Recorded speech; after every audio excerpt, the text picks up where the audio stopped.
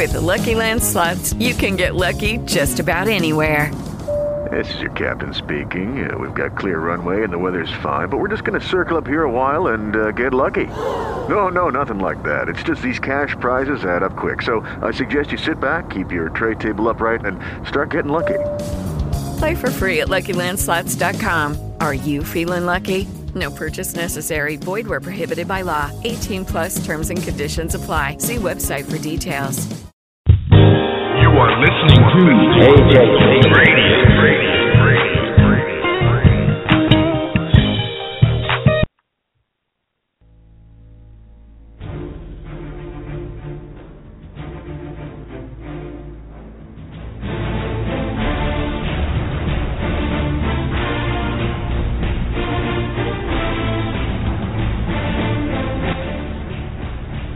Good afternoon, America. This is A Just Cause, Coast to Coast. I'm Lamont Banks, along with Lisa Stewart and Dennis Merritt, and we are Just Cause, bringing education, awareness, and information about judicial injustice. Sam and Cliff are on assignment tonight, so they're not going to be with us. Okay, and Sam and Cliff, good luck this evening with all your endeavors, and they'll be joining us in the weeks to come. Welcome to the program. We are very glad that you are here. Have a very important topic to go into tonight, and it kind of pivots, Lisa and Dennis, off of what we talked about last week in regards to the abuse behind the wall and the victims, if you will, victims behind prison walls, but not only prison walls, county jails. Any place where there's someone in custody, we are starting to find that the abuse is absolutely horrific. And we're going to dig into that a lot deeper. People are dying. People are being assaulted. People are being treated very, very much inhumane, if you will. And we want to address those issues. I think there's a deception in this country right now about exactly what's going on in the prisons, and we are here to expose the corruption that is currently going on. And we welcome you tonight, ladies and gentlemen, across America. We are coming live from Colorado Springs, Colorado, where the temperature is 58 degrees and sunny. This time last week we were having snow shovels poured out the closet to shovel snow. So we are grateful, and to our friends on the East Coast, it is 8 p.m., and in California it is 5 p.m. So hang out with us for the next 2 hours, and I guarantee it's going to be informative. Lisa, let's go to the disclaimer. Dennis has got that. All right, Dennis. Go ahead, Dennis. Okay, I got it. We are not attorneys, and A Just Cause Coast to Coast does not provide legal advice. Please contact your personal legal advisor for your legal needs. Also, the opinions expressed by callers and guests do not necessarily reflect that of A Just Cause or A Just Cause Coast to Coast. As always, thank you for tuning in and choosing to spend time with us this evening. All righty, and a couple things on tap tonight for the program. We have Danny Salato, who is actually the brother of Ronald Salato. Ronald Salato that's the gentleman that was his full name. That was killed, and Mr. Salato, Danny is going to come on and share that story, and we believe that based upon what we have heard, and I'm not going to go too much into Mr. Salato. I will give him the opportunity to speak to those issues. But I can tell you that as a result of what we are talking about tonight, and victims and the neglect and the blatant acts that are carried out by correctional officers is something that we're going to deal with tonight, and he'll be able to share that with us. So please, if you're around the kitchen table getting ready to have some meatloaf or mashed potatoes or fried chicken, whatever your choice is going to be, we're going to ask you to get that food down and enjoy it, and spend some time with us. We're going to have dinner with you tonight. Our dinner will be that of conversation, and an in-depth look at the problems facing this country. And I think it's an around the kitchen table type of discussion that we need to discuss as Americans. We have said week after week for folks around the country to call in and give their opinion and viewpoints and what their thoughts are as far as what our discussion is. We're going to give you that invitation tonight as well, that you can dial in at 347-838-8976.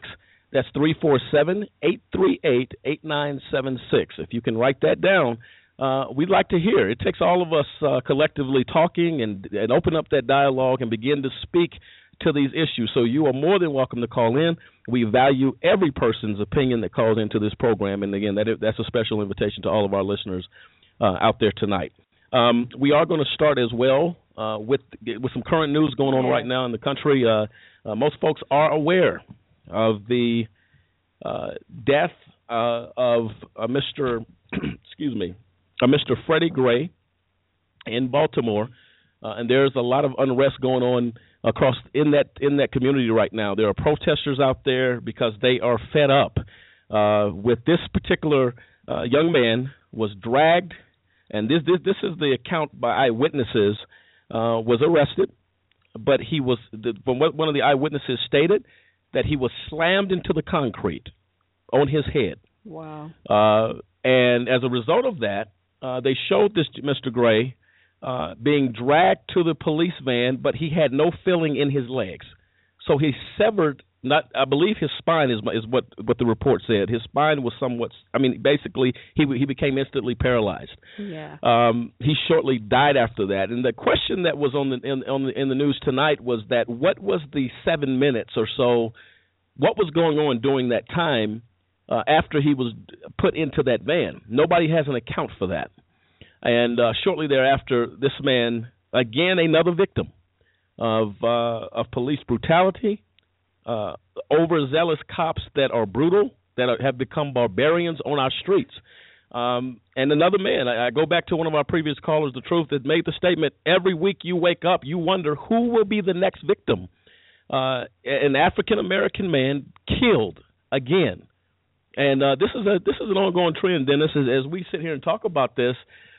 This is why the outcry of the country is what it is.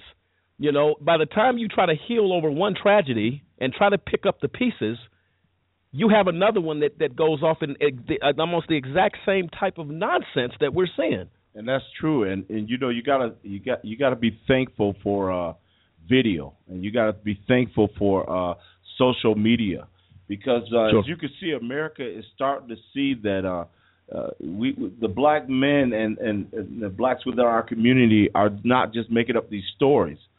They're starting to see it for themselves, and we're starting to see a lot of computations for wrongful convictions. We're starting to see a lot of stuff come out about the brutality in this country. No, absolutely. And Lisa, as we were talking prior to the show, we do see an epidemic of murder. There's no other way to put it. Yeah, that's right. And, you know, what's amazing to me, I was watching CNN the other morning. They showed a gentleman get pulled out of a police car.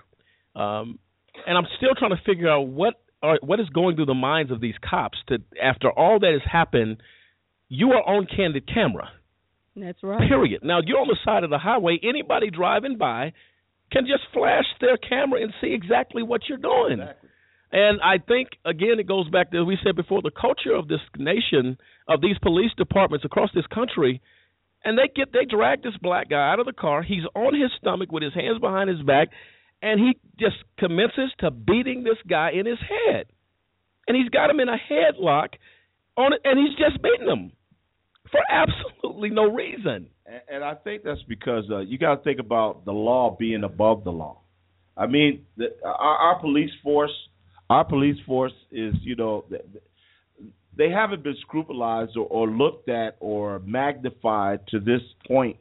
I mean, since you got to understand, policemen back in the 60s, I mean, they policed too.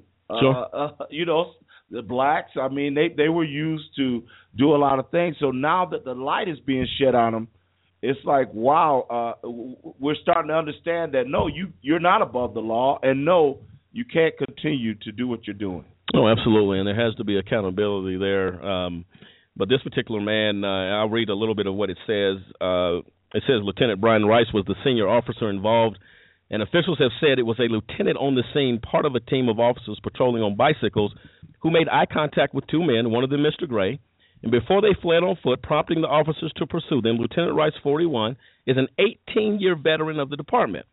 Officer Garrett Miller filled out the statement of charges for arresting Mr. Gray, accusing him of carrying a switchblade knife clipped to the inside of his pants pocket. We'll get to that in a moment. Officer Miller, 26, a member of the department since 2012, wrote the defendant was arrested without force or without incident. The others suspended are Sergeant Alicia White, 30, who joined the department in 2010, Officer William Porter, 25, who joined in 2012, and Officer Edward Nero, 29, who joined in 2012. Baltimore officials have moved quickly to release information, and Mayor Stephanie Rawlings Blake and Police Commissioner Anthony W. Batts promised a thorough and transparent investigation into the circumstances surrounding Mr. Gray's death. Now, here's what just absolutely does not make any sense to me. You have an officer basically stating the arrest was made without incident or any type of issue. How is that possibly coming out of your mouth? When a man died.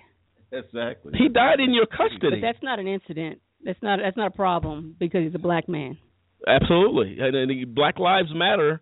We've been seeing that across the news. And as you read the time that these folks have been on the force, it's been very little. These are rookies. These are rookie, and you got one 18-year-old veteran on the scene. Right. So you got rookies being gun-ho, and I saw the video where Mr. Gray was dragged. He lost all feeling in his legs, and he was screaming, they said, they tried to put him in the van. He was screaming in agonizing pain. What was the delay on getting him medical help? Why was that delayed? Why was not an EMT vehicle called out there immediately from the time that you slammed his head into the concrete and crippled this man? Those are questions and that's why Baltimore is in flux tonight, and the folks are on the streets crying out for justice, crying out that something happened, crying out that, you know what, this is enough. How many protests are we going to have? We have to get involved. Lisa, go ahead. Lamont and Dennis, I'm looking at this article, and it's saying that in Baltimore, police community tensions date at least to 2005, when the police department, following a practice known as zero-tolerance policing, made more than 100,000 arrests in a heavily African-American city, then roughly 640,000 people. Wow. They arrested 100,000 people. In 2006, the NAACP and the American Civil Liberties Union sued the city, and the city settled with them in 2010 for $870,000 and agreed to retrain officers and publicly rejected the zero-tolerance policing. Unbelievable. It says here, Lisa, on pivoting off of that, police investigators said they still do not understand precisely how or when Mr. Gray was injured, but Ms. Rawlings Blake has indicated that the injury probably occurred after Mr. Gray was placed in the van. That's absolute nonsense because I saw the video. So that's also... Well, you said this man is being dragged. Yes. His injury already happened. How are you saying that happened in the car? Now, I will say this. More injuries. Yeah, they could have been beating him in the car. Beating him in the car that occurred after that fact. And Mr. Batts conceded that officers had been slow to recognize that Mr. Gray was who apparently had asthma, needed medical attention. Before he was put in the van, he asked for his inhaler, which he did not have with him. We should have probably asked for paramedics sooner, the commissioner said. Well, if the man is saying he can't breathe, hold on, let me think. Do we give him something to breathe? Maybe we should call paramedics or just drag him in the van without any... you know how miserable that is for a person with asthma that is having an attack and he has no access to his inhaler. Exactly. That is miserable. This suffocating black people is beginning to become a habit here. Absolutely. I mean, how many stories are we going to hear of a black man being detained by police or being abused by police, saying, I can't breathe, and not getting any kind of response to that or getting nothing's happening, nothing's changing. Right. They just keep on doing it. You're just going to keep on abusing these people. I don't care, and they don't care if you can't breathe because they don't care if you die. Yeah, and I think, Lisa, as you said, we're talking about an epidemic, a trend. It says here in this article written by the New York Times that in the death of Mr. Gray, 25 years of age, has become the latest symbol in the running national debate over police treatment of black men. I'm sorry, did you say 25 years of age? 25 years old. Wow. Life ahead of them. You know what I mean? All the more saying to say people here saying a city where the mayor and police commissioner are black.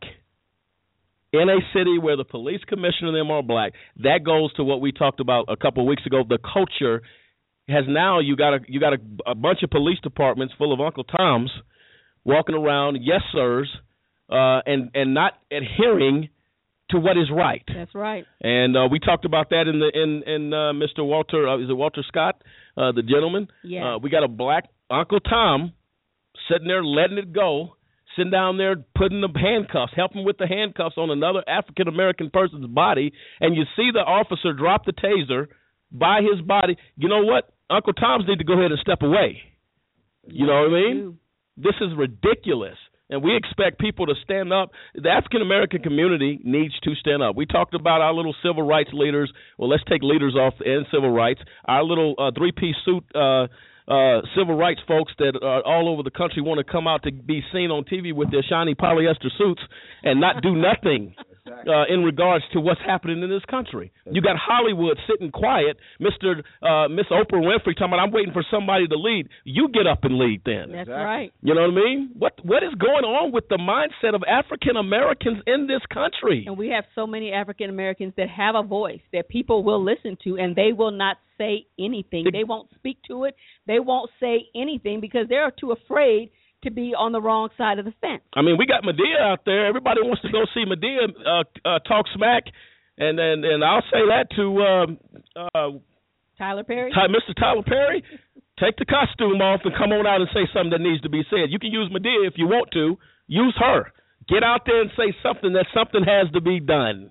This is utterly ridiculous. And then we want to sit back and say, reach out and touch somebody's hand. Let's make a difference. You can get on a concert stage and sing that all day long, and you know what? You're not doing nothing.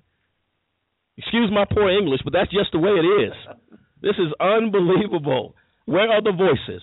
That's right. Where are the voices where people are crying out against injustice? And the change that's coming about right now, what little change that is coming, I mean, it has nothing to do with our leadership. It has nothing really to do with those Black Americans that are in a position to make a difference. It's happening again. I can't stress this enough because of social media. Because, like you said, you're on candid camera. So as long as people continue to use their cameras, continue to use Twitter and all these different social media devices, it's going to make a change, believe it or not. But not as quick as we want it. But that's when it comes to everybody's got to come together and say enough is enough. Black Lives Matter. Absolutely. Right. And so I think it's a matter of, us taking a look in the mirror. Michael Jackson wrote a song years ago called Man in the Mirror, and that's where change starts. So we got to look at ourselves, and if you're doing all that you need to do, get involved with communities, get involved with what can I do? We can sit back and make excuses and say, well, you know what, it's just me, mine, and me and my family, that's all I'm concerned about. Well, guess what? We are molding a nation and a future that doesn't look too good for our youngsters coming up in this country for what they are seeing. We have to change the trend now.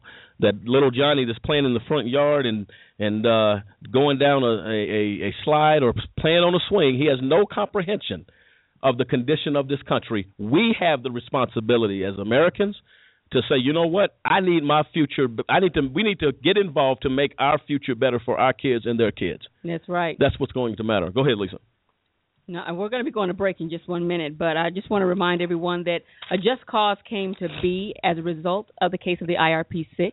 If you're not familiar with the case, we would like you to go out there. The guest on tonight is a man whose brother actually spent time in prison with the IRP-6, who have been wrongly convicted and have been for the past, going on 3 years now. Yes. The IRP-6 are David Banks, Dave Zerpolo, Kendrick Barnes, Clint Stewart, Demetrius Harper, and Gary Walker. If you'd like to get a little more information, we're not going to get too in-depth into that story tonight. If you want to get more information on that, you can go out to freetheirp6.org. That's freetheirp6.org. And you can get in-depth information about the IRP-6 case, profiles on the IRP-6, background information about IRP Solutions Corporation, along with court documents, including transcripts, motions, and other background information. So if you're wanting just to find out a little bit more about how we got started and what started us down this line of wanting to make sure that justice is being done, this case is what got it all started. This is where it came from. Absolutely. And ladies and gentlemen, get the cup of coffee, piece of coffee cake, whatever you want this evening. Cake and pudding. Cake and pudding. Hey, whatever makes you happy, ladies and gentlemen. We're going to ask you to invite your family, friends, doctors, dentists, school teachers, whoever you got in mind. Give them a call tonight. Tell them a Just Cause Radio is getting ready to kick off. This is a Just Cause. I'm Lamont Banks with Lisa Stewart, Dennis Merritt, And this is a Just Cause Coast to Coast. We'll bring you education, awareness, and information about what? Judicial injustice. We'll be right back. Stay with us.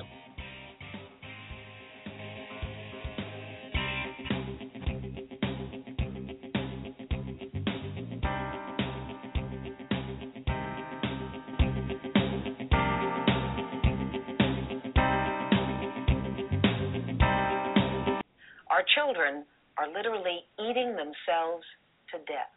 Many experts predict that this may be the first generation of children that doesn't live as long as their parents because of the problem of obesity. A quarter of American children don't exercise regularly. The average school-age child watches 4 to 6 hours of TV every day, bombarded by commercials for fast food and junk. How you make these kinds of lifestyle changes in your kids is to make them yourself. Make the effort. Fight childhood obesity. A message from the Government of Canada.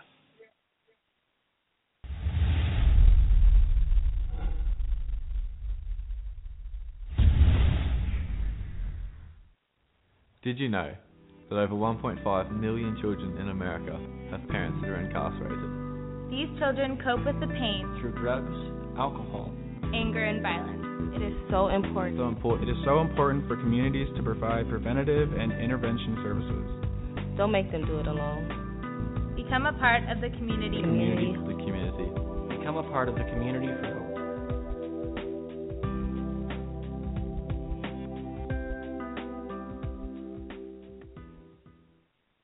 Each week, A Just Cause Coast to Coast shares compelling stories about judicial injustice. But AJC doesn't leave it there. AJC Radio provides top guests from around the country who are advocates, activists, attorneys, and judges who provide insight into current events and the law. If you believe in what AJC is doing, we ask that you make a donation of any amount. Your kindness will be greatly appreciated. Go to www.a-justcause.com and click on the donate button. Again, www.a-justcause.com and click on the donate button.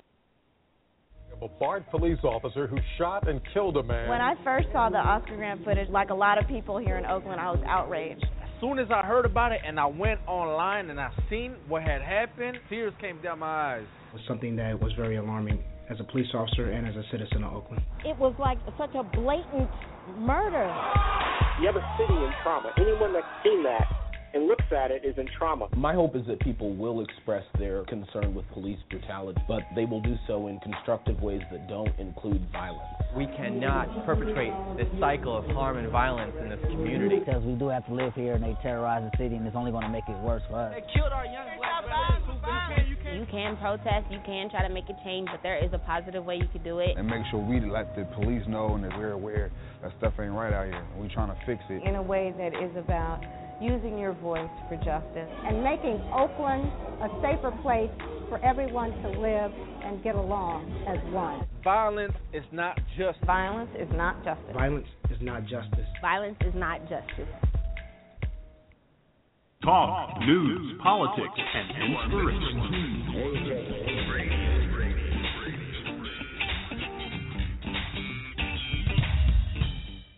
The opinions and views expressed by guests and callers on A Just Cause Coast to Coast do not necessarily reflect those of A Just Cause or A Just Cause Coast to Coast.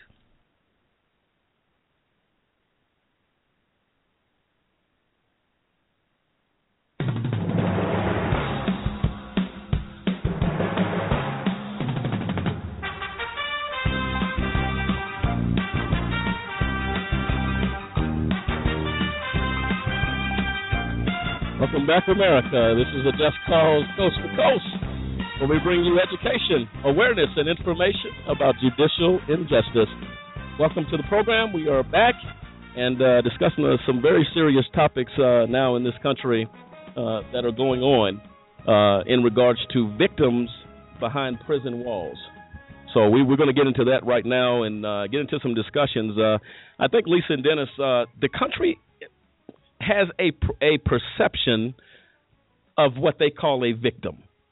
I can guarantee you that most folks listening to this program tonight never ever will categorize an inmate in a jail or a prisoner that's locked up as a victim. Now, that's tragic because we have several issues happening behind the wall in regards to victims. The gentleman that we talked about last week went into being tortured, and we're getting his information now, tortured and burned to death by scalding water.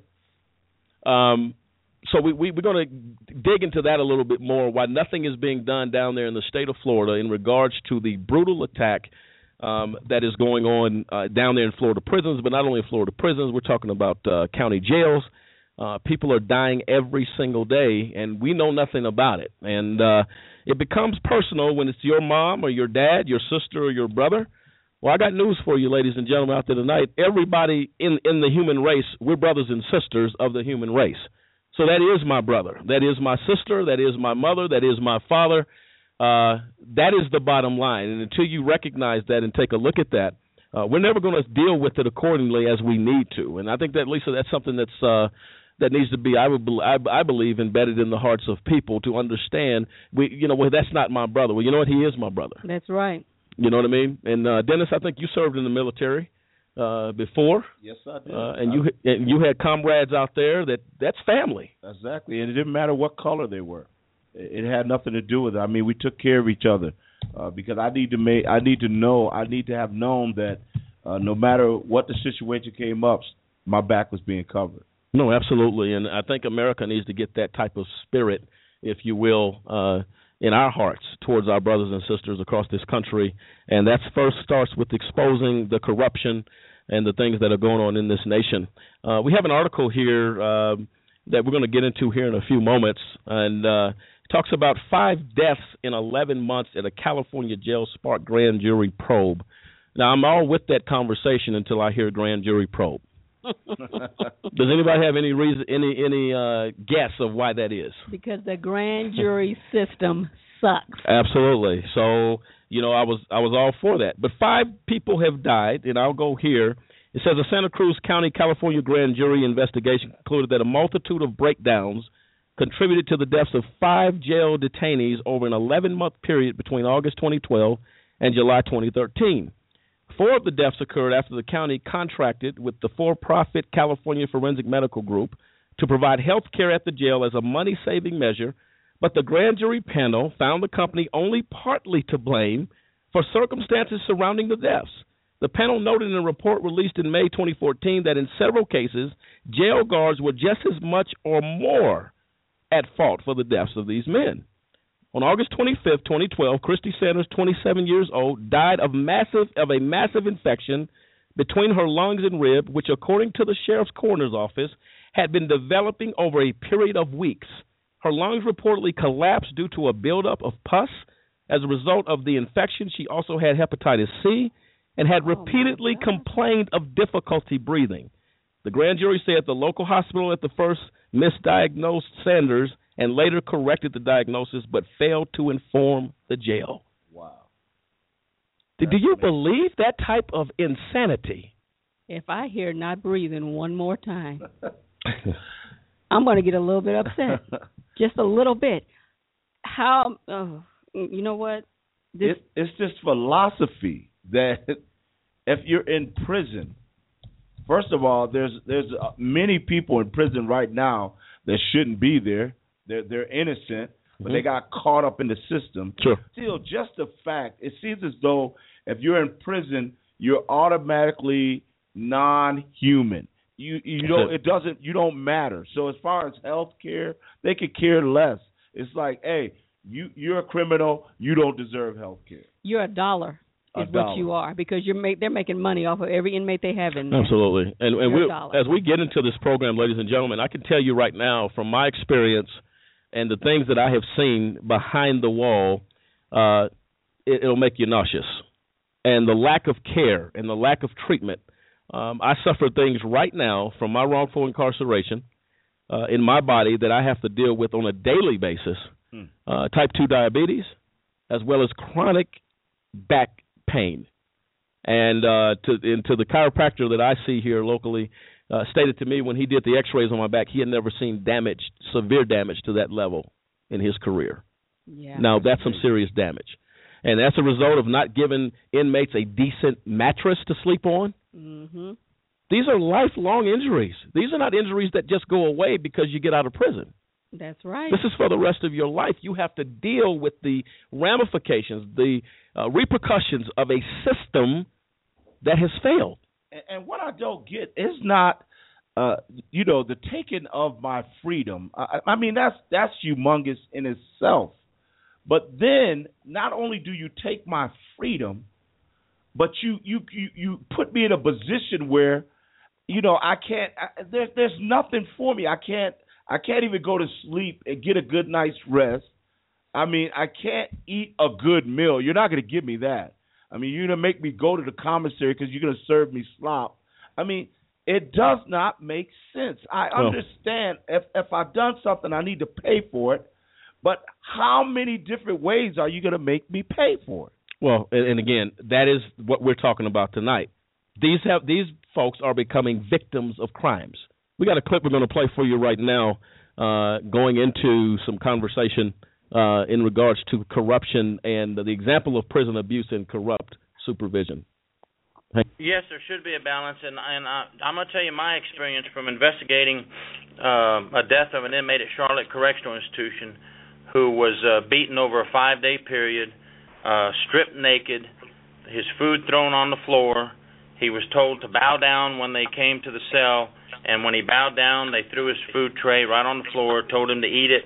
When he didn't eat it all, they would go in and beat him. On the 5th day, they strapped him down naked to a metal bunk, and they had taken turns beating him so much he died. And when I got to the crime scene, here's an inmate totally naked, bruised from head to toe with blood on his body, and he's deceased. So you know that he did not kill himself, and we ended up indicting 10 staff members, and we went to federal court in Fort Myers. But what happens is I blame a lot of it on supervision, because if the supervisors were getting up out of their office and doing their job, they could prevent a lot of this. But however, in this case I just told you about, unfortunately, the 2 captains were involved in it, and they got indicted also, so that made it kind of tough on the folks that did not want to be involved in this. Wow. Ain't that something? That's horrific. You strap an inmate down to his bunk and you beat him for 5 days. If that doesn't sound like a plantation situation from a clip from Roots, I don't know what it is. And then bow to me? Wow. Are you kidding me? Bow. Really? Ladies and gentlemen, this is the horrific stuff we are talking about that nobody talks about at the dinner table. That's right. You know what I mean? But we're going to talk about it here on this radio show, and I guarantee you, whether you like it or not, we're going to pull the cover off this type of corruption. Yeah, and America needs to. I mean, let's not wait till it's in your house or in your home. Let's not wait till it's your son or daughter or mother or father. Absolutely. I mean, we need to react now. I mean, and it's so weird how people wait until it hits home. No, don't wait let's stop it before it hit home. Absolutely. Victims behind the wall, ladies and gentlemen. That's the topic tonight. And as we go into that topic, we have some very special guests joining us tonight in regards to a horrific situation. And they're going to tell their story. We got Randy and Danny Salado on the line with us now. And folks, Danny and Randy, thank you so much for taking the time and to share with our listeners tonight some of the things you folks have had to endure as a result of Mr. Robert Salado, the beloved Robert Salado, who lost his life. And our condolences to you and your family. And I don't care how long it's been or whatever. We give our sincere condolences to you. Folks, welcome to the program tonight. Thanks for joining us. Very good. Thank you very much. And it's actually a privilege to tell our story about our brother Ron. Where would you like us to start? Well, folks, I'll give you folks the floor and let you go. And as we need to interject, and we may have callers that call in that may want to comment or ask questions. So any way you want to get started, we yield ourselves to you to do that, okay? I'll tell you, my name is Danny, and my brother Randy is also on the line. We were both equally part of this, and we made phone calls upon phone calls and phone calls over the period of 6, 8, 10 months trying to get this rectified. This is what actually started. Sometime around in June of 2014, our brother was complaining of severe pain and not getting any medical care. He had been working in the Unicor division. He got hit with a forklift he also fell a concrete floor over a railing and believe he broke his back or injured his back seriously. He would go to the healthcare unit at the prison daily, trying to get somebody to take a look at him and trying to get some meds, and he was denied. They said the only thing they gave him was Advil. And you have to understand, this is actually contradictory to what the prison records say we were going to give him this, and this. But our brother, emailing us daily, said the only thing I'm getting is Advil when we have it. So you want to fast forward from June until to October, and our brother Randy and I actually flew back to Florence, Colorado, and to visit our brother in prison. When we saw him, we were shocked. He looked absolutely horrific. His headache was so bad at that time. Now, this is in early October. His headache was so bad, we were trying to talk to him, and he was having a very hard time carrying on a conversation. He said he was hungry. We got a few things out of the vending machine for him, and we tried to carry on a conversation. He was kind of fading in and out. He was in a wheelchair. He had dropped from about 165 pounds down to about 125, 128 pounds, it says, what he weighed. So that night ended early. We couldn't spend the entire time with him because he just physically wasn't able to. His headache was too bad. We went back the next morning, which was Sunday morning, and we checked in at 8 o'clock just like everybody else is allowed to. And about 8:30, we were told that Ron was unavailable. He was not going to be able to do the visitation. And then a paramedic came out and told us that Ron was severe enough where they were going to take him to the hospital. And we said, oh, thank goodness, he's finally going to get some medical care. Somebody's going to take a look at what's wrong with him, and we're going to find out. Well, what happened next was the paramedic that came out and told us, who was an employee of the prison, said, if you guys want to stand right here, we're going to bring him right through here. You can say hi to him, you'll give him your love, and then we'll transport him to the hospital. So we said, fine. Well, we hung out from 8 o'clock in the morning all the way to somewhere between 11:30 and 12 o'clock. And then we were told at 11:30 or 12 o'clock that because we were on the premises, the prison had decided they could not transport him due to security issues.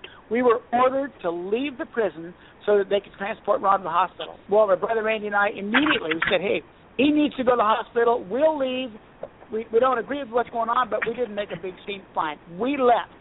Well, we had made some friends from Just Cause and some of the other prisoners, and we found out through our friends that he was never actually transported until after 3 o'clock in the afternoon. Okay, so they took him to the local hospital. Go ahead. So, if I'm clear, this is when the start of the lies begin to start, where the lying began to start. Well, the lies had been going on, and the problem was that we had no way of knowing there were lies until we were there in person and saw what was going on. We could have been being lied to for the last 6 months and didn't know. We were assuming everybody was as honest as you and I are, but that proved not to be the case, unfortunately. So, anyway, what happens next is they take him to the hospital, and he is returned the same night, and nothing is done. We're still able to communicate Ron a little bit with email, and they did absolutely nothing to him. So we started calling immediately. I would say every 2 days, every 3 days, we would call the prison, and we would talk to the prison staff sergeant, Sergeant Cordova, and there's a couple of other people in the medical field that says, what is going on with our brother? He needs help. Well, nobody would return our phone call. In fact, my brother Randy will verify this. Randy called one time and talked to Cordova, and his response was, I am a busy man. I don't have time for this, and then promptly hung up. Yes.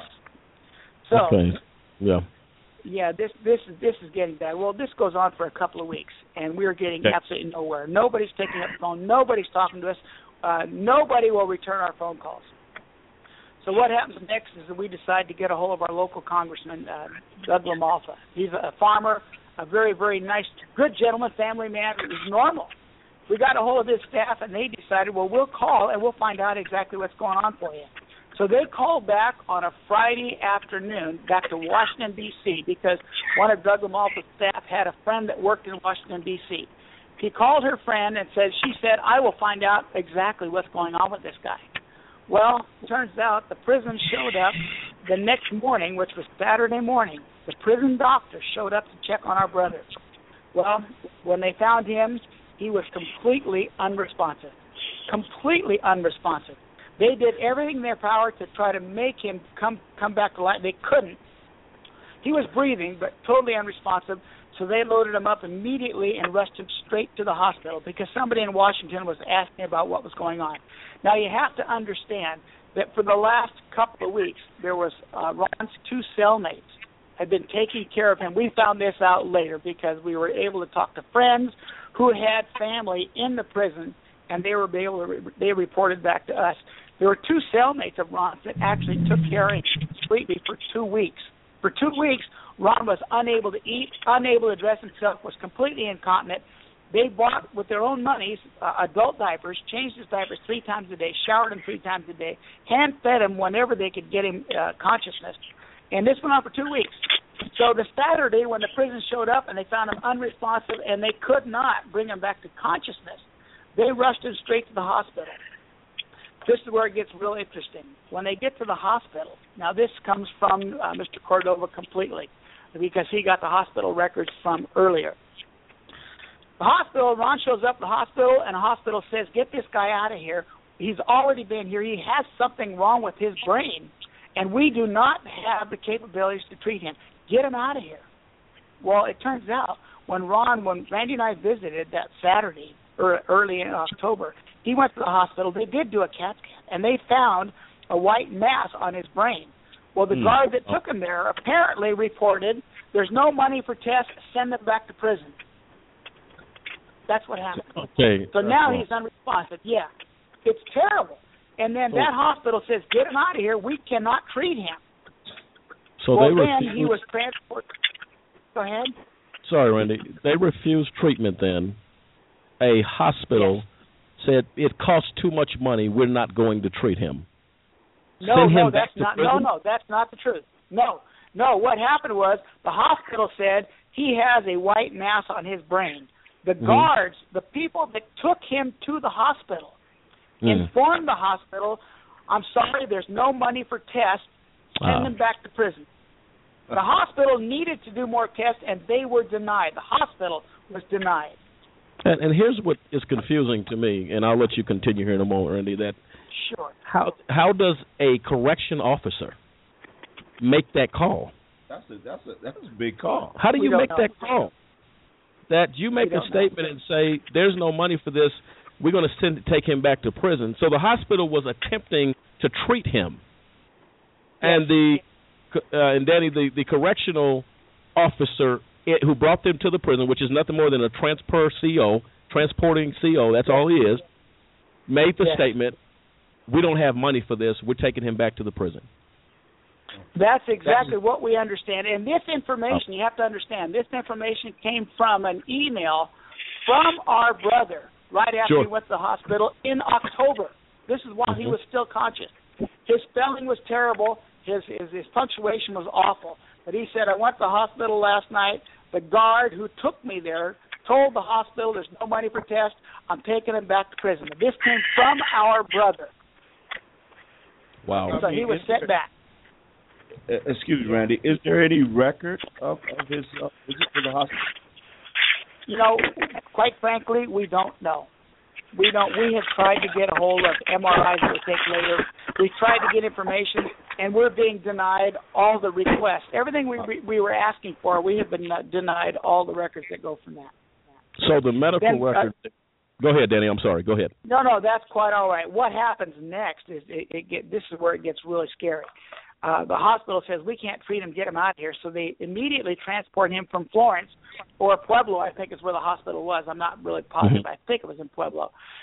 They transport him immediately up to Denver, and he goes to St. Anthony's Hospital. Well, a Dr. Robinson, who is a neurosurgeon specializing in brain surgery, Dr. Robinson takes one look at Ron, they do an MRI, and he calls my brother Randy, who is currently on the line. He calls Randy right out of the clear blue sky and says, your brother is in bad shape. He has a huge grade 4 glioblastoma brain tumor, and if we don't operate, he will not live 2 days.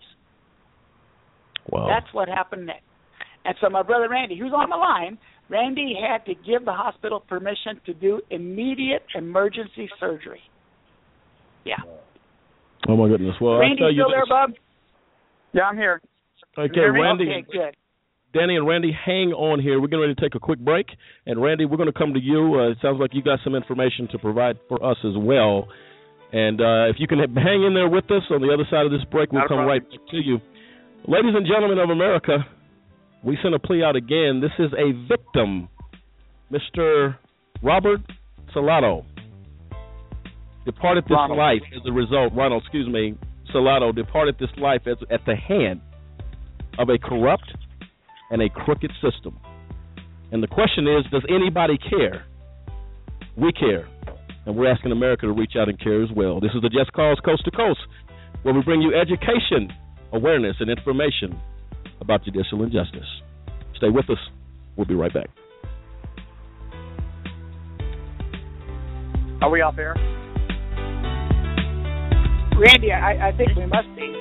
I hear the sound behind us.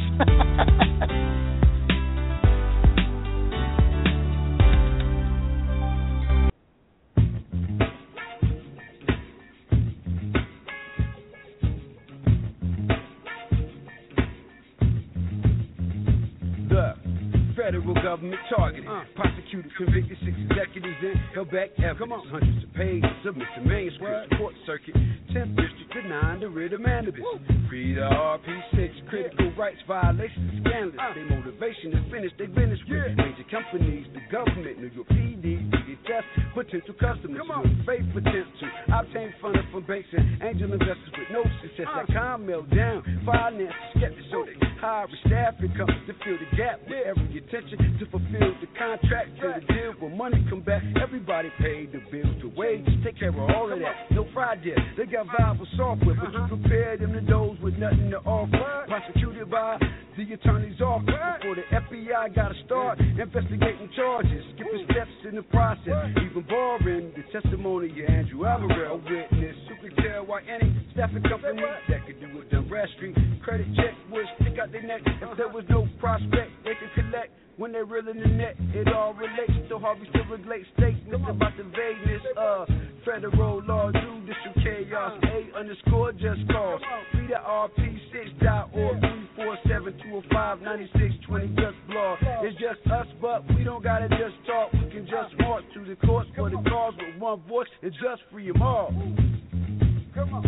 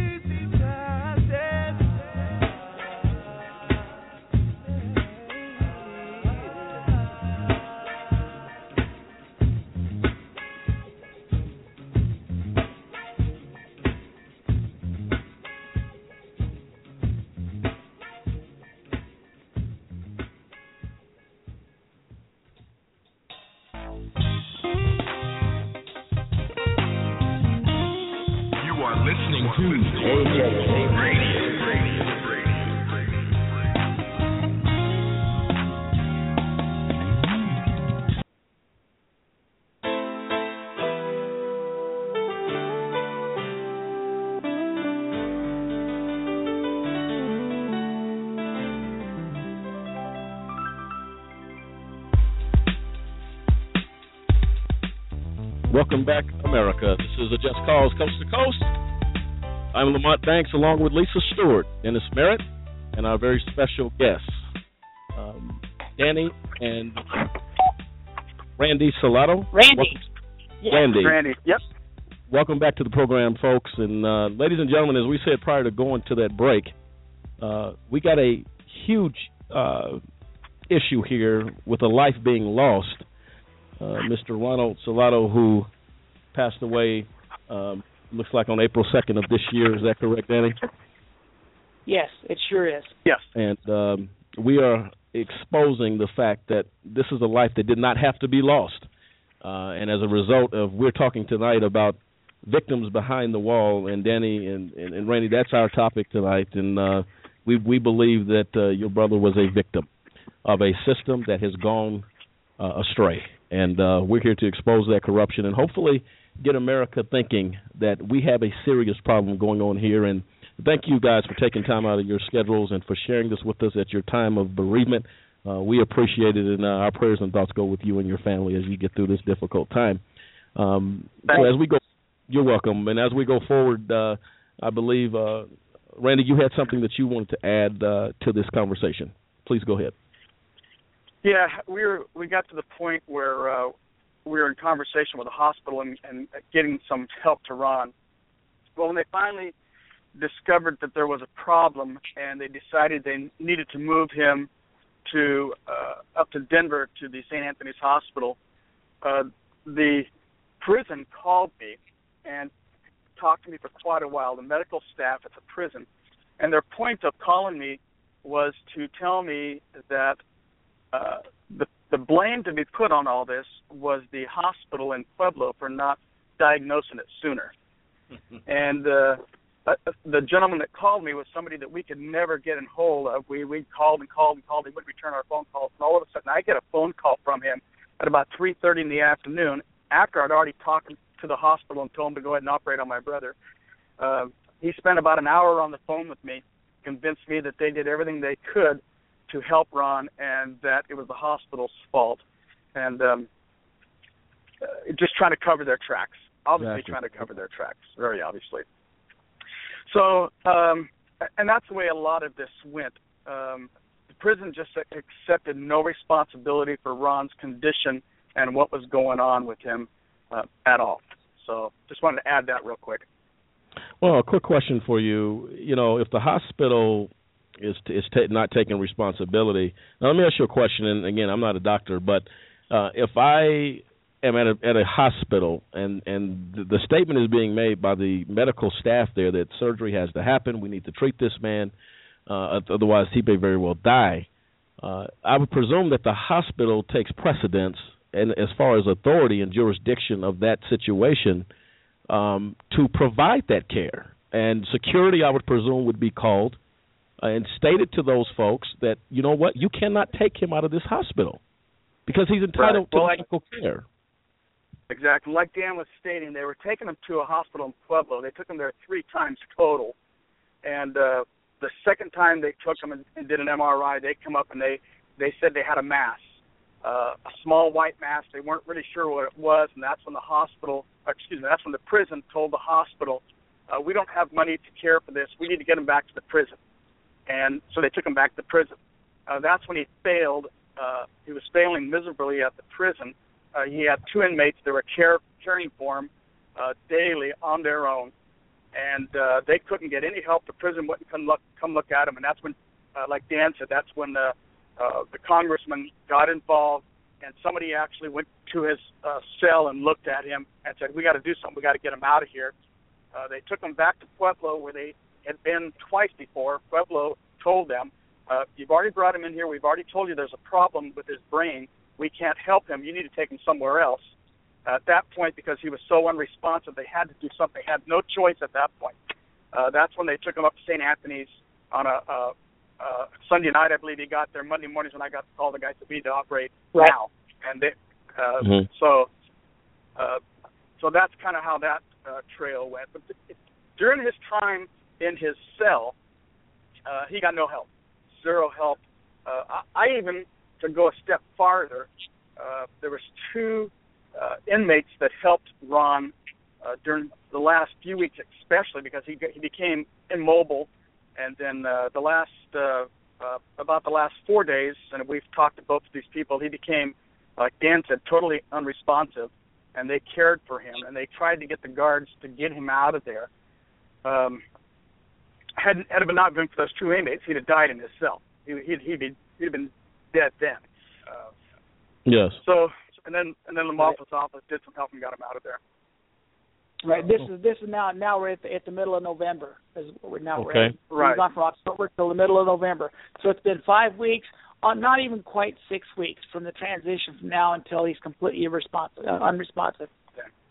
And another thing that I have that we got was a letter from the warden that was in response to the congressman. The warden states in his letter that they believe that Ron is faking his condition, and not. He didn't use the word fake, but he said we can't find anything wrong with him, and we believe that symptoms may be of his own imagination, and that also that they have appointed inmates to watch him, both total lies. There was nobody ever appointed. The gentleman that took care of him did it on his own. The two gentlemen, they begged to get moved into the block. So if it hadn't been for those two inmates, Ron would have died in his cell. Nobody would have cared. So let me make sure I'm clear on this because I'm a little baffled right now. And so are we sometimes. This is unbelievable. You're telling me the warden number one has made an accusation, and we'll call it what it is. He makes an accusation that your brother is faking this. It's his imagination. This is something that's in his mind. Yes. Go ahead. This is in writing. This in is writing. In writing. He wrote this. In writing. Make sure you hold on to that. Do you folks have that? Oh, we have it. Yeah, we have documented everything. We've kept hold of everything. This is what's insane to me.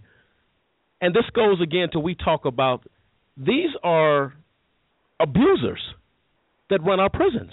How do you appoint inmates with no medical degree, no knowledge or education into medical issues? Well, we've assigned inmates to be watching him at all times. Well, inmates tend to go away and get a soup out the box. They'll go grab a bagel and a candy bar and a soda and say, I'm going to sit down and take it easy. You know why? That was a complete lie. They never did. They never even assigned inmates. That's how bizarre this thing was. You're right. The point inmates should never be in that They did not position. appoint anybody. They didn't appoint anybody, and two gentlemen in the prison that were inmates took it upon themselves to do it at their own risk, took care of him without the approval of the prison or anything. And then yet the prison writes a letter to us saying, hey, we've got it taken care of. We got a couple guys watching him for you, which was a total lie. Total lie. And that means that they knew that there were inmates taking care of him. I guarantee you. I'm sure the guards saw that, and that they jumped on that real quick to try to use it on their behalf. But it really, to be honest with you, Danny and Randy, this goes to the insanity of the culture that's going on in this country right now. You got a man that has been told by the hospital that he's ill. And the fact that, and I'm still trying to get over that hump, so bear with me, folks. You tell this man, we don't have money for this. We're taking him back to the prison? This is a life-threatening situation. For the warden to make a statement, well, we can't see anything wrong with him. He's not a doctor. Right, you're not a doctor. So how are you supposed to see anything? This is the abuse. Go ahead. I'm sorry. Dan? Yeah, there were several things happening. We're only giving you the Reader's Digest version, obviously. There's so much that went on. Back in July, they applied to take him back to Butner, North Carolina, where he could get some medical attention. And then it turns out they said as soon as we have a bed available, we'll move him to Butner, which never happened at all. The paperwork was all canceled. He never got there. We haven't even begun to touch yet on the compassionate release that was in for Ron. When we found out, when he got operated on, and they determined that he had between 4 and 6 months to live, a compassionate release was filed on his behalf, and they originally told us we should have him home in 3 to 5 weeks. We'll have him home because he's only got 4 to 6 months to live, and he needs to be with his family. So they moved him from the hospital in Denver. They moved him to a rest home, a rehab center. And in the first thing in the morning, one morning, unbeknownst to us, unbeknownst to the rehab center he was at, 6 o'clock in the morning, they come in, they take him out and take him to Butner, North Carolina. He didn't know where he was going. The rehab center had no idea where he was going. They called us to find out what was going on. The doctor that was caring for him there thought that they brought him home. They thought, okay, they finally took him home like they should have. So they had no idea what was going on. So that was even adds to the bizarre stuff of it also, too. They just shuffled him in the middle of the night. Ron called us on I believe it was a Tuesday morning, said, I'm back in Butner, North Carolina.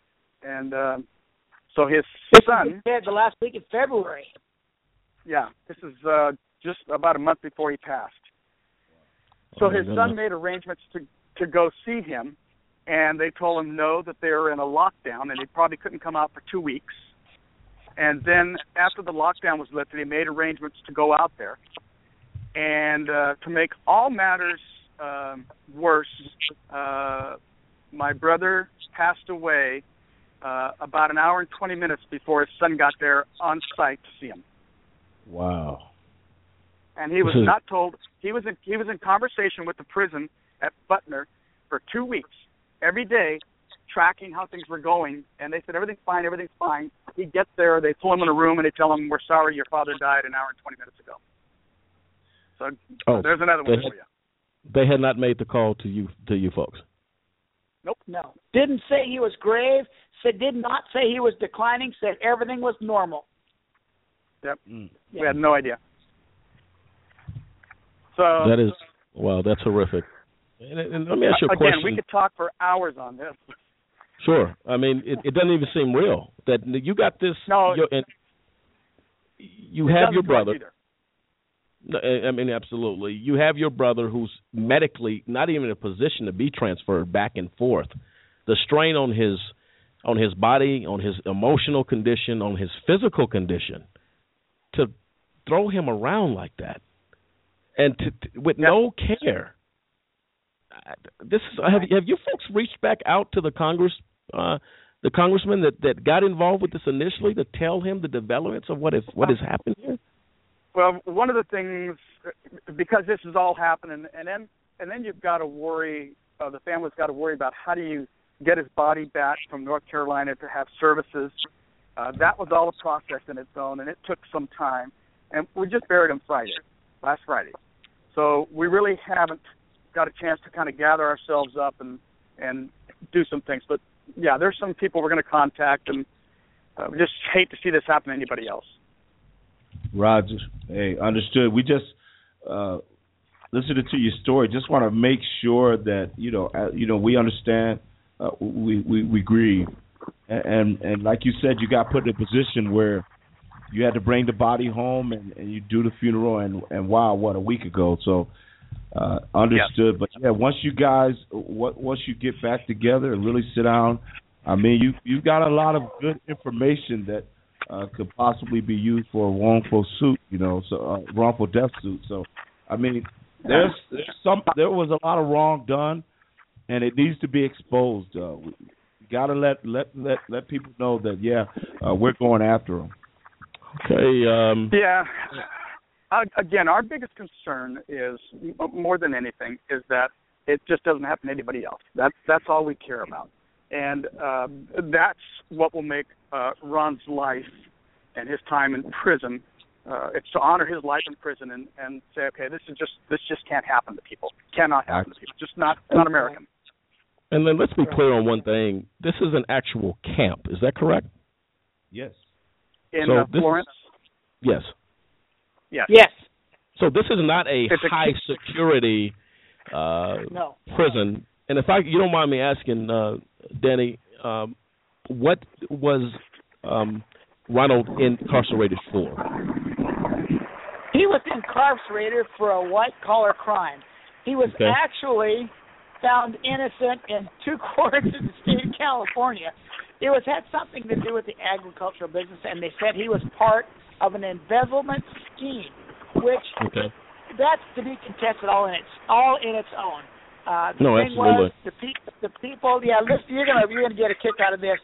The people that pled guilty to stealing $3.5 million got 2.5 years in prison. Ron pled innocent to $150,000. $150,000, and they found him guilty and gave him 12 years in Florence Admax in camp. Okay, for Danny, $150,000. I'm going to chime in on that momentarily. We do have a caller on the line, Lisa. Yes, we have Sharon on the line. You have a comment, Sharon? Yes. The first comment I have is, how can they say that he was faking when he had been up there to the hospital twice, and they told them that he had a mask? And then the other comment I want to say is that they always want to put people in prison. These guards and people that's running the prison, they ought to be put in prison because they are the ones that's murdering these people. No, absolutely. Well, you know, they need a taste of their own medicine. They get away with murder, but yet they out in prison for no reason at all. That's a shame. That's a shame. And I hope that they get what's coming to them.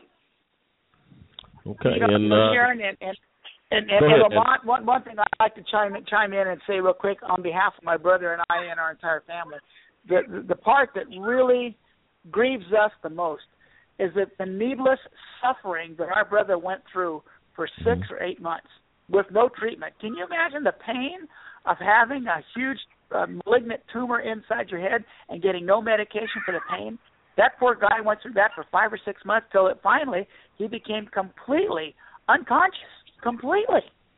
The suffering is just it's inhumane. That's one of the biggest things that we hope never happens to anybody else.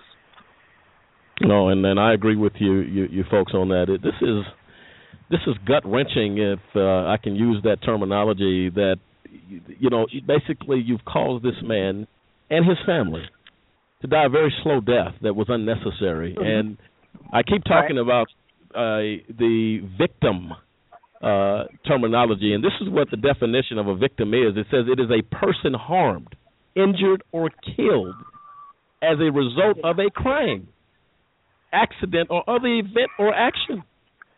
So these actions that took place were avoidable, but they were not avoidable to a group of people who had no feeling and who did not care.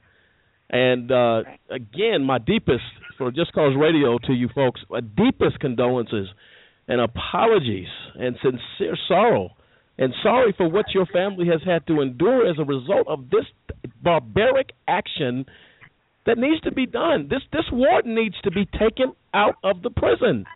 Absolutely. We say on this program all the time, don't throw the baby out with the bathwater. Well, the baby is not breathing. It has to be dismantled at this point. This is horrific, and my thoughts are exactly with the caller. This is murder. Yeah. Exactly. In no way can the warden be justified because it's you're in charge. You're the supervisor, and for some reason I don't know why we always try to separate the two. When I was in the military, that leader was held responsible for the actions of his soldiers. So I mean, hey. If that warden is that lax and can allow something like that to take place and do nothing, yeah, he should be charged also. Lisa, you had a comment for the guys here. Yeah, I'm just trying to figure how none of this made it into the news. All this is going on, and there is nothing. You don't find the news talking about it. You don't find articles on it. You don't find anything about it. It's like they just pushed it aside and act like it didn't happen. Exactly.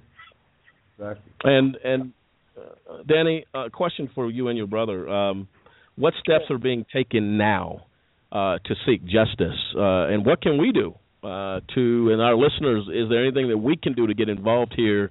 Is there a petition that we can sign? Is there something that we can do to say, look, and we have a man that died, and like you said, this wasn't a mass murder who killed thousands of people. across the country. And even if that was the case, the inhumane treatment is unacceptable. Period. Right. What are you folks doing now to pursue justice here? Lamont, I'll be honest with you, and Randy can chime in anytime. Right now, we're just trying to regroup, and we're not sure what happens next. So far, there's been nothing. Ron has 2 sons, and it's pretty much in their court as to what's going to happen next. We're still trying to pick up the pieces and get the grieving over with. This has happened so quick. Right now, we have nothing moving on. There's no petition. There's no nothing. We're trying to get back to normal life, to be real honest with you. Yeah, and I would presume that would be the case. Well, I tell you what, Danny and Randy, you guys can give us a call. We want to respect the time of bereavement that you folks are dealing with and give you that time and that space. We want to definitely give you that. But we do want to see what avenues that we can take as an advocacy group to step in and to help in any way that we can, that justice might be brought. Because together, this battle that we fight with justice is not won by one person. It is won by a group of people with a heart and a mind to fight. And this is a battle we have to fight. That your brother, and as you said, it is so commendable of you folks to make the statement that this not happen to another person. We want to do all that we can and not be about lip service, but about actually doing. We're getting ready to take a break, and you folks come back with us, and we'll get your comments and closing comments of what you may want to add to this story of what we can do, what our listeners can do, how they can get a hold of you. Can you guys bear with us on the other side of the break? Not a problem. Sure. Okay, we'll be coming right back. Ladies and gentlemen, this is a Just Cause Coast to Coast, where we bring you education, awareness, and information about judicial injustice. This is Lamont Banks along with Lisa Stewart and Dennis Merritt. We're seeking justice, ladies and gentlemen. We need you to join us. We'll be right back.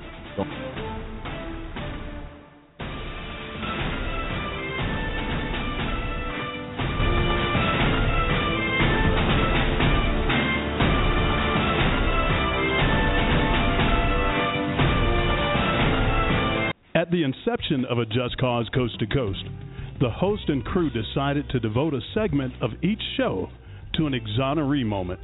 The purpose of the exoneree moment was to outline the case and highlight the circumstances that led to a wrongful conviction. AJC Radio also wanted to highlight the successes and failures of the justice system, understanding why the system failed and what ultimately turned the tide and cleared their name. We wanted to hear the personal first-hand accounts. They were appalling, emotional, astounding, and overwhelming. Lives devastated by the system. Most of the people who shared their stories were released from the building, but not from the system. They struggled to get their records expunged and clear their names, find suitable employment and housing, obtain restitution from the state, and reconnect with their families and friends. And it hardly fit the definition of exonerated, which means to free from guilt of blame, to clear from a charge of guilt or fault, to exculpate. These are the stories of lives taken and returned, but must be rebuilt, adapted, reestablished, and transformed. The profile of a wrongly convicted. A Just Cause exoneree for today is Dion Patrick. At about 8:45 p.m. on November 16, 1992, 41-year-old Jeffrey Lassiter, a drug dealer, and 37-year-old Sharon Hoggabook, a prostitute, were fatally shot in Lassiter's apartment on the north side of Chicago, Illinois. On December 2nd, police officers saw 15-year-old Louis Gardner and 19-year-old Akia Phillips selling drugs on a street corner in the neighborhood of the double murder and arrested them. During interrogation, Gardner, who had an IQ of 70, said he got his drugs from 20-year-old Dion Patrick and that Patrick had been involved in the murders of Lassiter and Hoggabook. Gardner and Phillips then implicated Nixon, Phillips' brother Paul, Patrick, and 3 others, Rodney Matthews, Joseph Brown, and 17-year-old Daniel Taylor. Detectives then picked up Patrick, who was held in an interview room for more than 27 hours without food or the opportunity to sleep. He denied knowledge of the murders. Patrick said his request to summon his lawyers were ignored. Patrick was repeatedly told that the others had identified him as being involved. On December 3, 1992, Taylor gave confession that he, Matthews, Patrick, and Mixon went to the apartment to collect a drug debt Lassiter owed to Mixon. Gardner, Brown, and the Phillips brothers remained outside as lookouts. Taylor said that when Lassiter told them he didn't have the money, Patrick shot him, and then shot Hoggabook as Taylor and Mixon held her arms. Patrick went on trial in Cook County Circuit Court in March 1995. On March 10, 1995, Patrick was convicted of first-degree murder, home invasion, armed robbery, and conspiracy to commit murder. He was sentenced to life in prison without the possibility of parole. While the case was pending, the Illinois Attorney General's office reviewed the state's attorney's trial file and discovered pretrial notes were written by a prosecutor after Taylor was charged with the murders. The notes showed that 7 different police officers, 2 of whom had testified at Taylor's trial that Taylor was out of lockup at the time of the murders, had confirmed that Taylor was in fact still in the lockup at the time of the murders. These notes were then turned over to the lawyers representing Taylor in the federal court. On June 28, 2013, the Cook County State's Attorney's Office filed a motion asking that Taylor's conviction be vacated.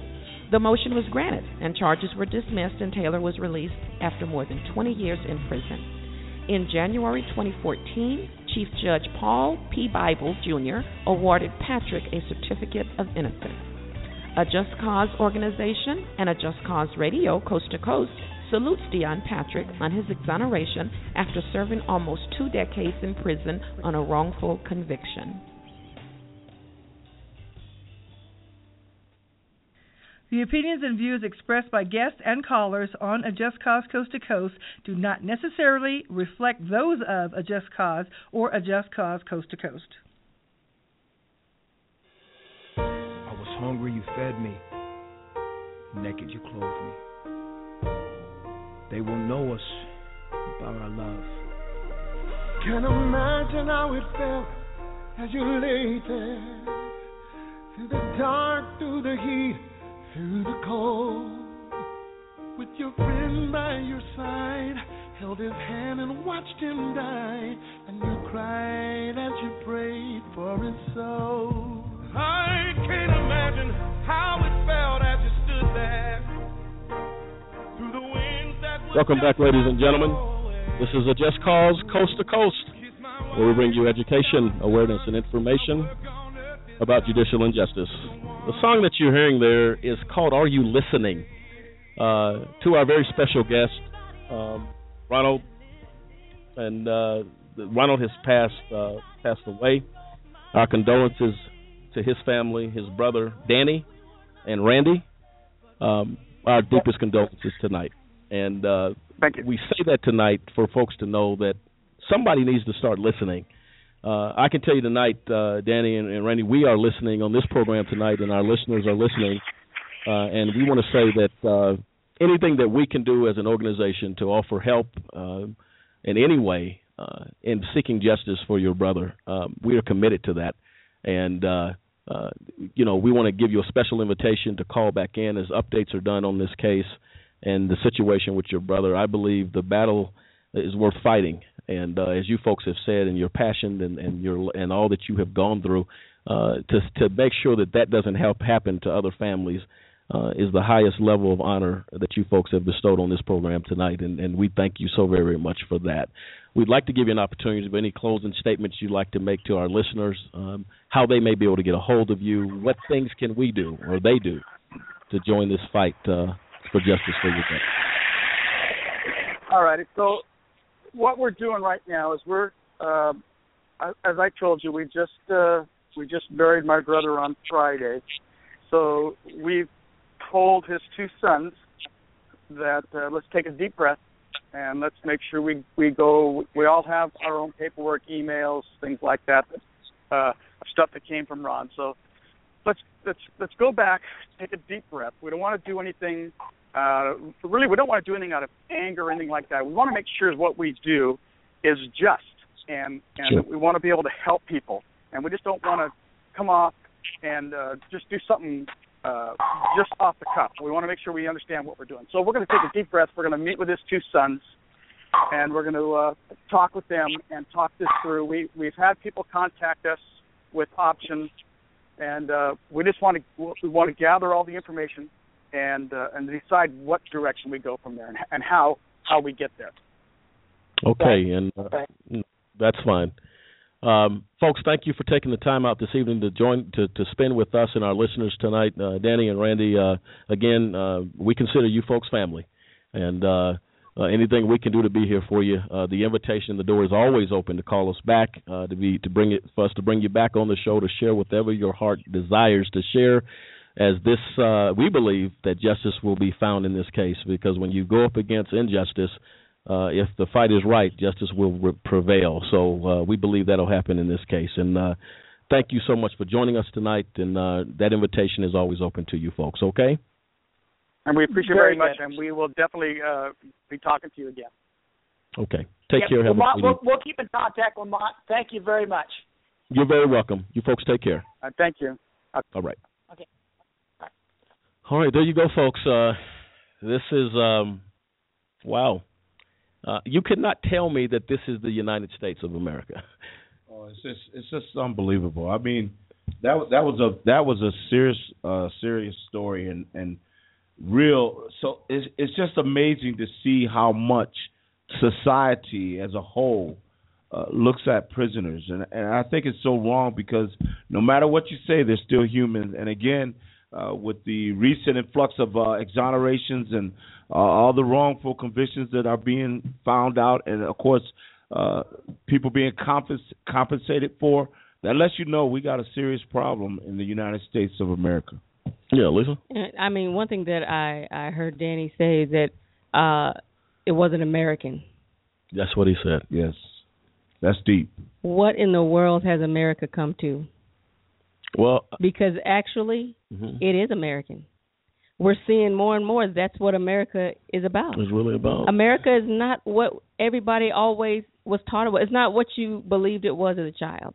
You grow up and you realize that America is a cold, hard place, that there's not care for each other, there's not care for your brother, there's not care for your neighbor, there's no love, there's no compassion. America is not what I was taught when I was a child, what America was. When we stood in our classrooms and pledged allegiance to the flag, you had an idea in your mind of what America was. Oh, absolutely. And that idea is so far gone. It's so far gone. That's not, I don't see that as America anymore. America, to me, has got so many issues. They need to fix so much to be what America is supposed to be. No, and I agree with that, Lisa. I can tell you, growing up as a little tyke with my little jeans and corduroy pants on, I remember going into the classroom and they said, we're going to do the Pledge of Allegiance. And the entire school stood up in those classrooms, and we shared the Pledge of Allegiance. And I remember growing up as a young man, the emotions you would feel when you watched the Democratic Convention or the Republican National, and the emotion of patriotism, and you know, folks are giving speeches and you feel chill bumps and you feel American. And then they come out with the song, I'm proud to be an American in a land where I can be free. I mean, they just begin to sing that song, and you find out the song is a joke. Proud to be an American. I tell you, this is saddening. You know, America was about, you know, a baseball game, a nice jumbo hot dog and a Coke at a ballpark on a Saturday afternoon. America, Mama's apple pie on the porch, doing a family barbecue, and some fresh squeezed lemonade in America. And you could leave your door unlocked, and not worry about somebody coming in. And now, this is the tragedy, folks. It's the police officers in uniform that we are afraid that may be coming through the front door. How insane is that? And what a 90-degree turn, if you will, that's happened in this country. And I think America should be very concerned, but concerned enough to do something. I think we said that last week, Lisa, that you know, we gave the terminology of a noun and a verb. Yes, you did. And I tell you what, folks, when you're talking about people dying, there's certain things that move you to change. You know what? Wait a minute. How many more people do we have to see get gunned down in the street? How many correctional officers go in a prison and kill people with a license to kill? That's right. These folks have a license. You might as well go out and you can go get a hunting license to hunt because it's hunting season. Yeah.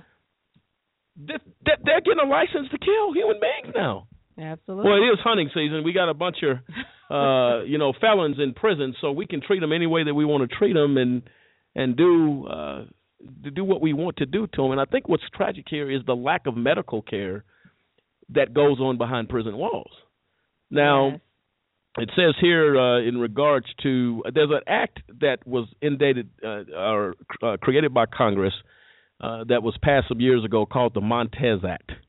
That act was put in place as a result of Mr. Montez, who was denied medical care behind the prison wall, and that act came into play as a result of that type of mistreatment of people.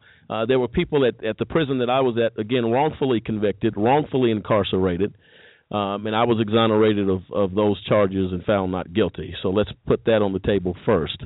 Secondly, I would be sitting in the visitor room. There was a young old man there that had diabetes, but he had no control over his bladder. His mother came in. They all came from Mexico.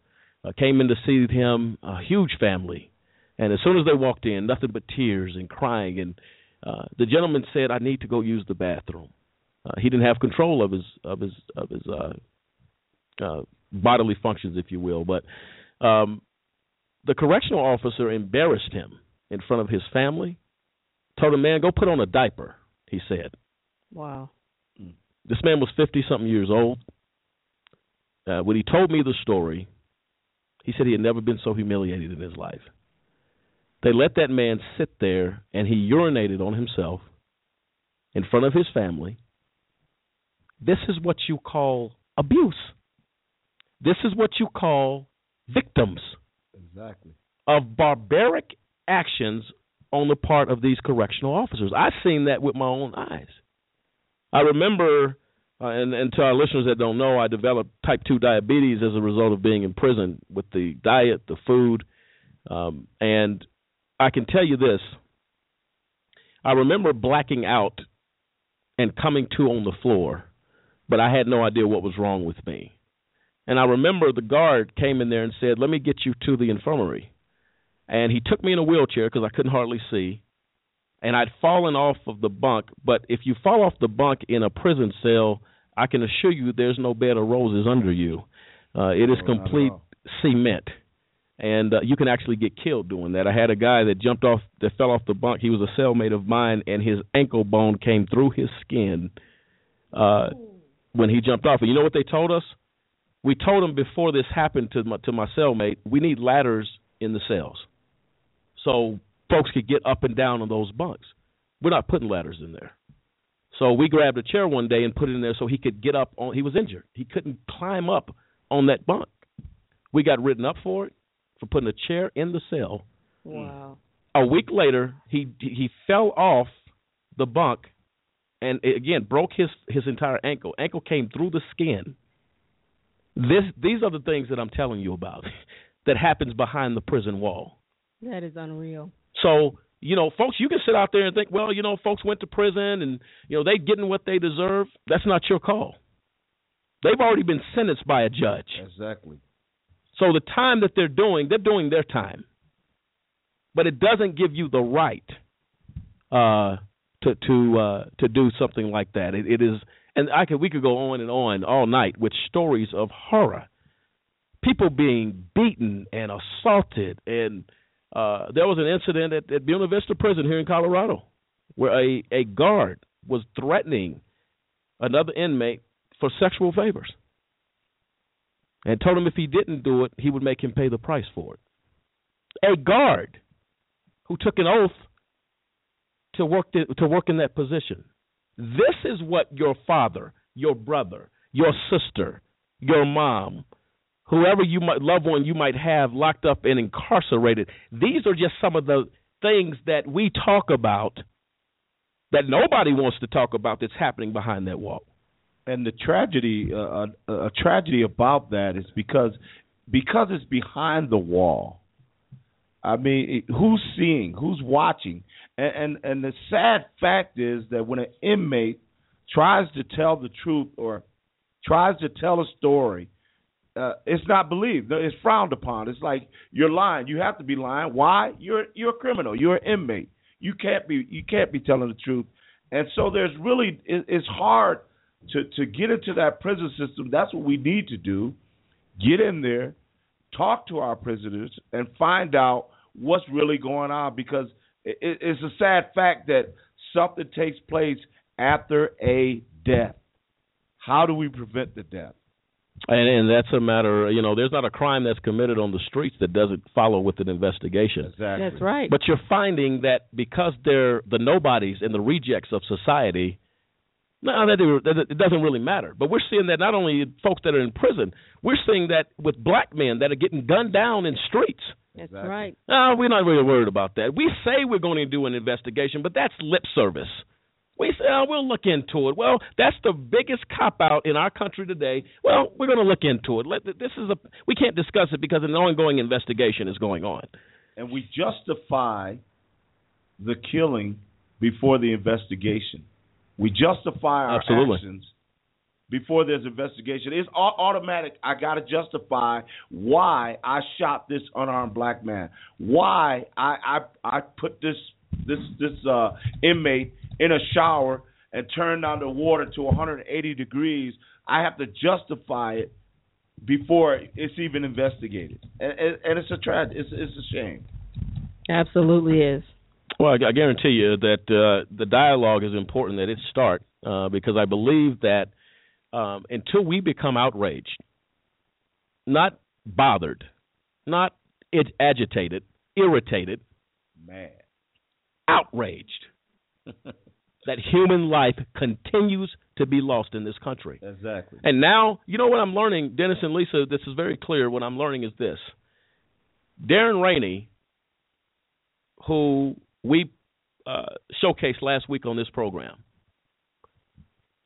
a man who was in prison for less than an ounce of cocaine? In prison for less than an ounce of cocaine, and we believe and have heard reports that there was no cocaine found or that Mr. Rainey did, that he was not a drug addict. He was not a drug dealer.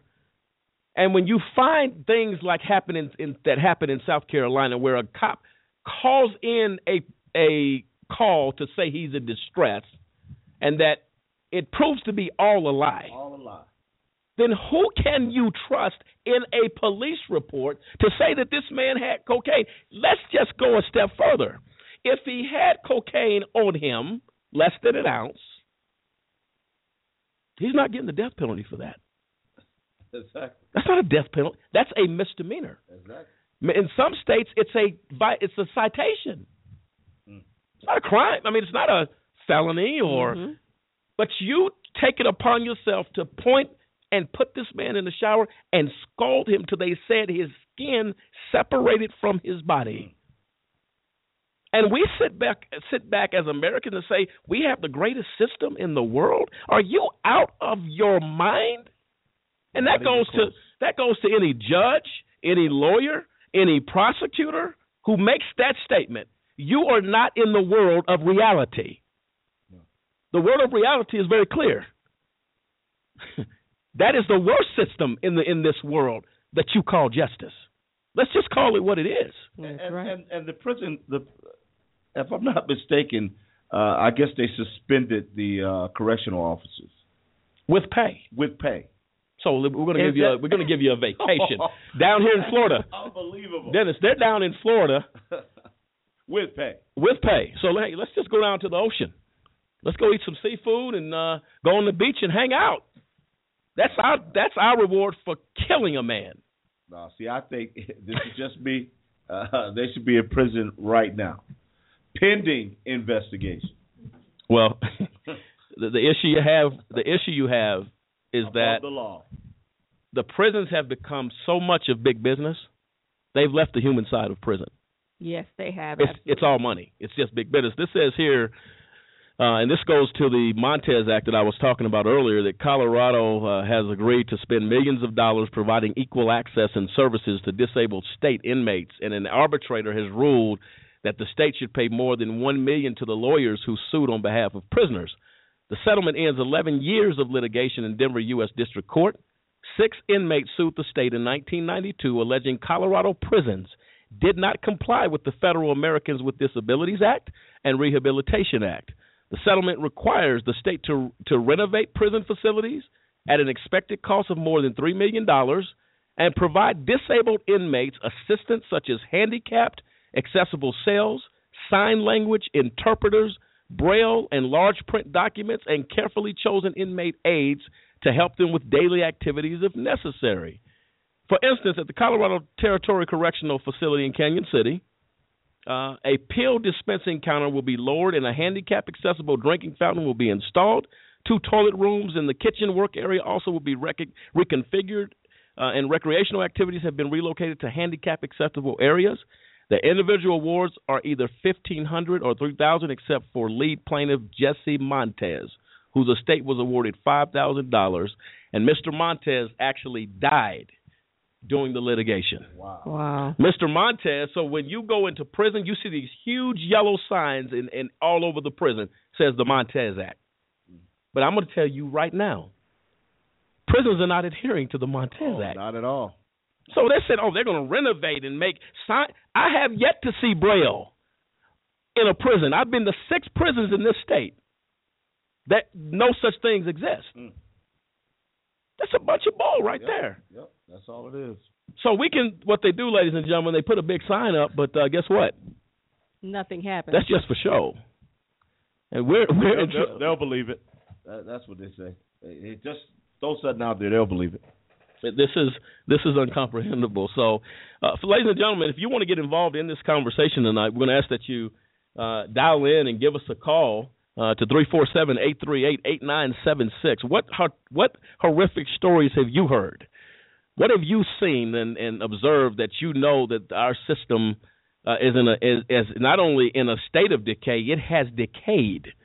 It's not even starting to. It is decayed, period. And these are loved ones here. These are family members. How difficult do you think it's going to be for a family member to hear? And my heart went out to Danny and Randy about their brother. You could hear the pain, the loss, and to know. And he said, "Can you imagine the pain this man had to be in as he approached his closing hours of this life as a result of cruel treatment by a system we call one of the best in the world." And they're humble. They're humble. That's amazing. Yeah. The victim is humble. Mm-hmm. The perpetrator, you can't even hear him. It's so quiet. All because they know that what they did was wrong.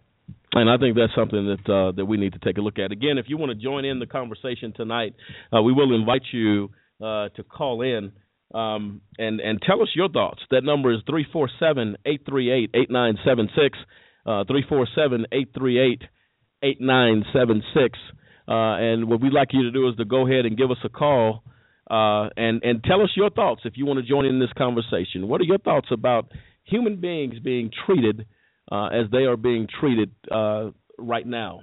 So what we want to do is go ahead, and we're going to go on a break right now, and on the other side of the break we'll come back. We'll get into further dialogue about what is going on. So, folks, again, this is a Just Cause Coast to Coast, where we bring you education, awareness, and information about judicial injustice. We'll be right back.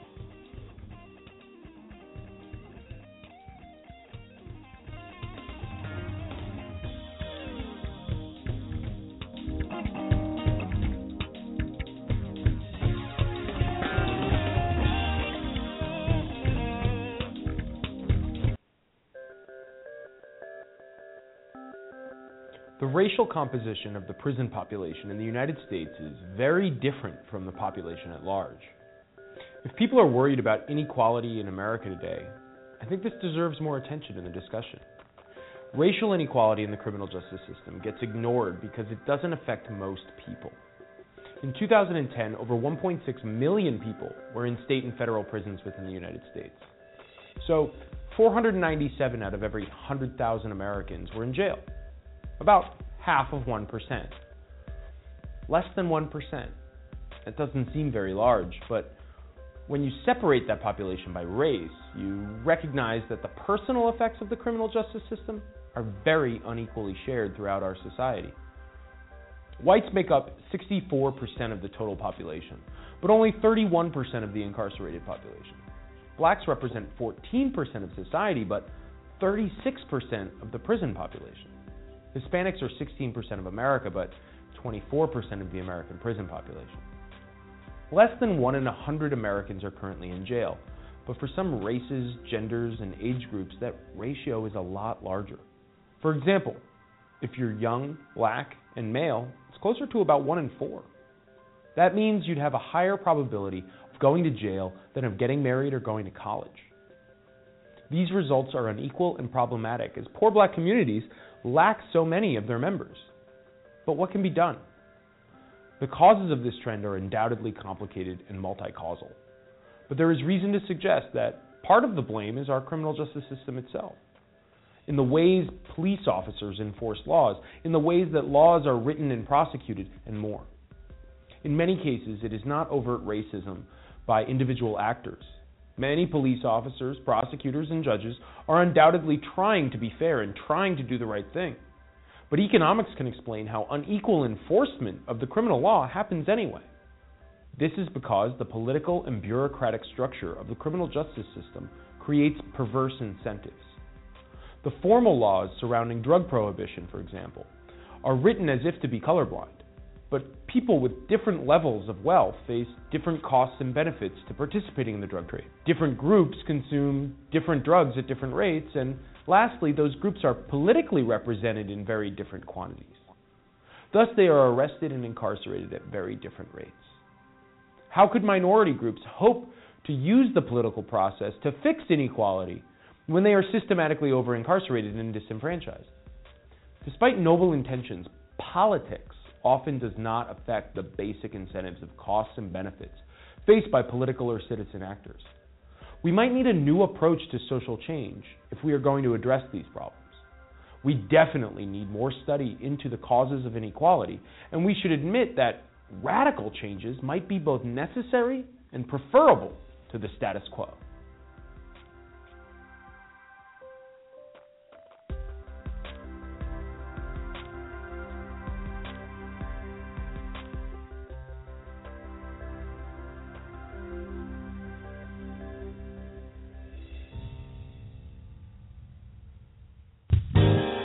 Listening to AJC Radio.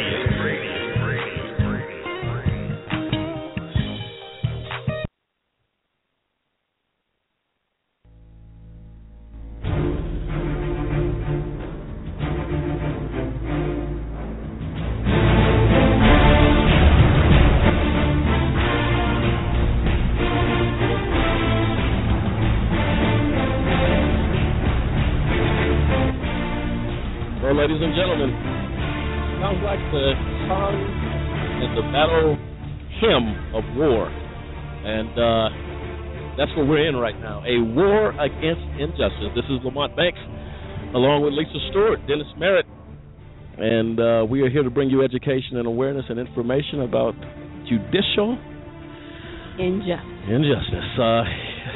You know, it takes your breath away as we march on for justice for victims in this country, and those victims happen to be behind the wall tonight, and that's our discussion tonight. And we, it's uncomprehendable what we have seen and heard on this show tonight. Yes, it is. Death, and more death. Not only behind the wall, on the streets in this country. It is heartbreaking what we see on a daily basis now. And I'm always looking on CNN for the red and white letters, breaking news. Another black man killed. You just sit back and wonder, what is going on?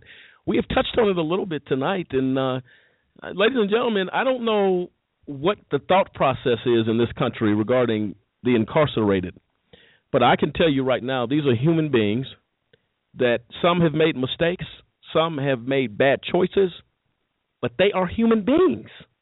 We do not render justice or render judgment, if you will, on the lives of these men and women across this country.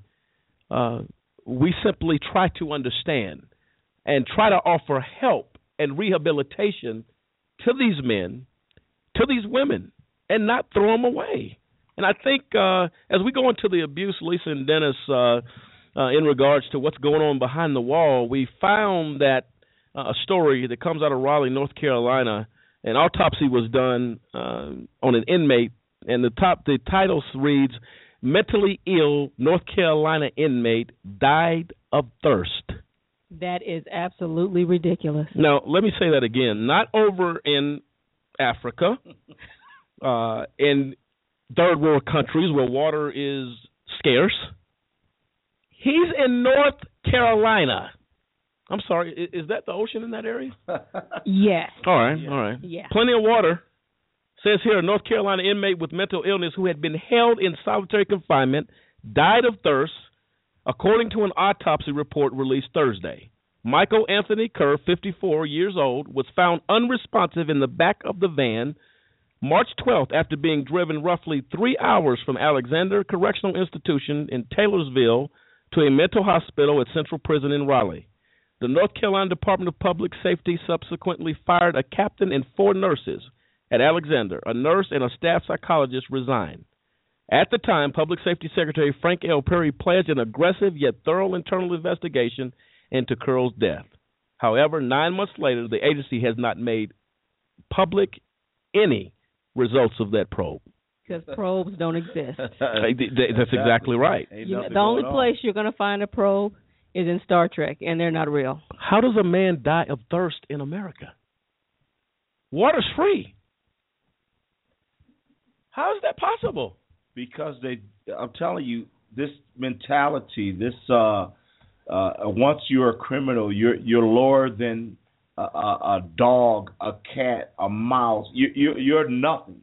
And so I think about this. When I was in the military, we used to go on long rides, and we would take stops. That was mandatory because, you got to use the restroom. You got to make sure everybody's okay. But when it comes to prisoners, inmates, I'm telling you, there is no concern, period. We could really care less. So I guarantee you they didn't even find out that this guy had died until they actually stopped and got to their final destination, opened the van to get them out. That's unbelievable. Because there's no care. There's no care. Yeah. There's no care. And this is what we talk about: victims. Victims is someone who is killed, injured, or harmed by another person, whether it's murder, whether it's involuntary. These are victims. These are victims. I think we talked about last week in regards to what the FBI, the forensic testing, the DNA testing, all of those things found faulty, found unreliable, found that there were people who would be released from prison as a result of the tainted findings of the FBI. And here's the problem. If I'm not mistaken, I saw number 9 and I saw number 5. Those numbers represented either 9 people that were executed. And Scott Pelley said it best. He said this is happening, but there are a group of people that will not be notified because they're already dead. Then you have 5 people that were sitting on death row who died while waiting to be executed, who in this particular case, from what they were talking about, tainted DNA, which means very likely not guilty. Mm-hmm. So we have 13 people dead for the incompetence of one of the highest law enforcement agencies in the land, the highest. And you know what? No one's in prison. This is what makes no sense. And just like with the story you was just reading about the mentally ill inmate that died of thirst. No one is in prison. Yeah. All they did was they fired him. Until we hold them accountable, until there's a price to pay, fired, I can get a job somewhere else. But until you start putting them in prison, putting them on death row, I guarantee you there will not be a change. There has to be accountability. Now, Dennis, that inmate that died of thirst, they're saying in this article that Lamont was looking at, that because of the lack of information, the pathologist wrote that she was unable to make a determination about whether his death should be classified as natural, accidental, or homicide. Wow. Wait a minute. Hold up. Also, they said that records show that before being driven to the hospital, he was being held in disciplinary segregation, which is commonly known as what? There's a solitary. For the whole. The whole. Yeah. Yeah. There's a justification, though. And so they have no information about how long he had been without food, how long he had been without water. None of that information is available. They don't have any of that to give to anybody. Well, this is why there is no confidence on any level for the justice system of this country right now. I don't have any. I mean, really. Really, I don't. Nothing. You can't believe, and this is what's tragic. And let me say this, and let me be very clear. There are good officers out here. They give their lives and care. But the problem is, if a blizzard is in town, doesn't matter whether the sun was out yesterday or not. What we know right now is that we have a blizzard and we can't drive. We can't see. We have a snowstorm. That is what we have in this country right now. We know the good is out there. And I salute every officer, every law enforcement personnel that gets up every morning to make a difference and impact the lives of people. AJC Radio salutes you. So we're not about bashing all cops or all judges or all prosecutors, but we are saying at this point in this country, we have a problem. We have an outbreak. I don't know if you ever saw the movie Outbreak. Right. This is a virus, man. That's spreading everywhere. But one thing too, if you look at it, we shed light on our police officers, and we have awards. We recognize those that do well. We try to. That's right. But one thing we don't do, we don't recognize, we don't shed light on those that don't do well. I mean, it's got to be twofold.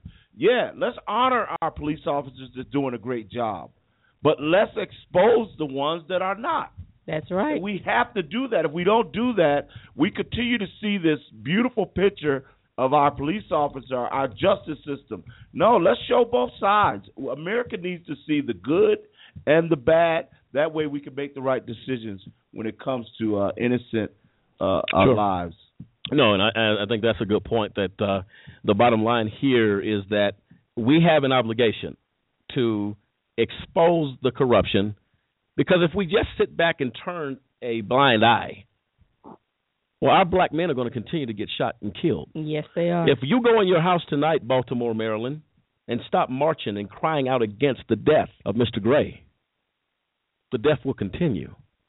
The only thing that got the attention of news agencies across this country is when people stood up in Ferguson.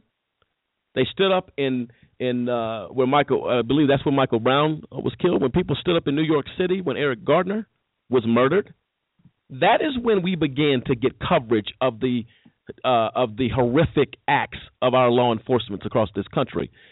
It means you're going to have to get up and do something, and that is all of us are required to do something. And I don't care if it's going out door to door, going on Facebook, going on Twitter, commenting, making your voice be heard, calling into this program. We got a lot of folks out here listening. We need you to pick up your telephone. Let folks hear what you're talking about. Exactly. Let everybody know. Let the guests that we had on the show tonight, the Salado brothers, let them know that, you know what, you're not alone. Yes. That you are my brother. You know what I mean? We care. Somebody has to pick up the mantle and run with it. That's right. Because I'm going to tell you what, one of our callers before, wrong will never right itself. And we have to change our mindset. We have to come together. That's the bottom line. As a people, as a community, as a nation, we have got to come together to create change. Come together, shine light on, just like Dennis said, the good and the bad, so that we can fix what's broken in this system. There's so much that's broken. We've got to work together to fix it. It can't be done by one person. It can't be done by just a just cause. It's got to have the participation of the entire community, the entire nation. We all have to come together with one voice and stand together and say, we've got to make some changes. Things have got to be different. We have to become a team. Team stands for together, each accomplishes more. That's how we win, become a team. And that's the bottom line, folks. We are coming to the end of another program. We want to take a few minutes and thank everybody for tuning in tonight. Next week, call neighbors, call friends. So you know what? There's something going on down there in Colorado. And there's a group of people that have said one thing. We care and we will make a difference. And if you want to be part of that difference, you want to be part of that change, I'm telling you, it's going to take work. It's going to take digging in, and that's what we have to do. This is a Just Cause Coast to Coast, where we bring you education, awareness, and information about judicial injustice. I want you to remember the IRP6 tonight in your prayers. The IRP6 are David Banks, Dave Zappolo, Kendrick Barnes, Clint Stewart, Demetrius Harper, and Gary Walker, wrongfully incarcerated in a federal prison for a crime they never committed. They sit in a jail cell tonight crying for justice. We will be their voice. We need you to be their voice as well. You can learn more about the IRP6. Go to freetheirp6.org. That's freetheirp6.org. Lisa? Yeah, we also want to remind you to go out to GoFundMe.com and do a search on the IRP6 where you're able. You'll find a place out there where you're able to donate to the IRP6 families, the children, the spouses that are left behind after these men have been wrongfully incarcerated for 3 years. They need our support. They need our help. They need whatever help you're able to do. We need everyone to pull together. We need everyone to come together and do what you can so that these people have everything that they need. Also, we want you to know that Just Cause is a 501c3. And if you think that what we're doing is worthwhile, we'd like you to go out to a-justcause.com, click on the donate button, and again, do what you're able to do. You want to check with your financial advisor regarding your specific situation on donations to a nonprofit organization. But there are a lot of helpful resources out there, and just see what you can do. We need the support of our community as well. We need that support. Oh, absolutely. And ladies and gentlemen, you can also 24/7 hear AJC and IRP programming, the Progressive Radio Network, Sunday mornings at 10:30 a.m. Also, you can find us on the PRN.FM, the 405radio.com, on-demand programming, iTunes on-demand programming. We ask you to like us on Facebook, follow us on Twitter, and check out AJCradio.com for any updates going on with the IRP6 case. Lisa? And also our archives of our weekly broadcasts are on AJCradio.com. You'll find You'll find our archives out there to listen to previous shows and see some of the work that we're doing, some of the people that come on the show talking about that are standing with us, that agree with what we're doing. Go out there and listen and see what other people have to say. Absolutely. And Lisa, any thanks going out to any folks tonight? Yep. We want to thank Captain Kyle and El Skillet's girl back in the control room, doing all the hard work back there, keeping everything running smooth. We also have our research team that is giving us up-to-date information, and so that we're able to get that information to you in a timely manner. Absolutely. We also want to say to the truth that we thank you. We appreciate everything that you do and the stand that you take, and we know I appreciate it. Okay, and Dennis, any shout-outs you want to give tonight as we close out tonight? Yeah, I just want to say thank you to all our listeners, and again, please get out there and express your concerns about injustice. We got to fix this thing. We got to make sure everybody know that we're here to fight, and we will not stop fighting till we're done. And speaking of victims of the horrific judicial system right now, we do have some victims. And they are the children of the IRP6. I think you went to GoFundMe.com. Yeah. I'm going to say to our listeners out there tonight to go out there and make a difference.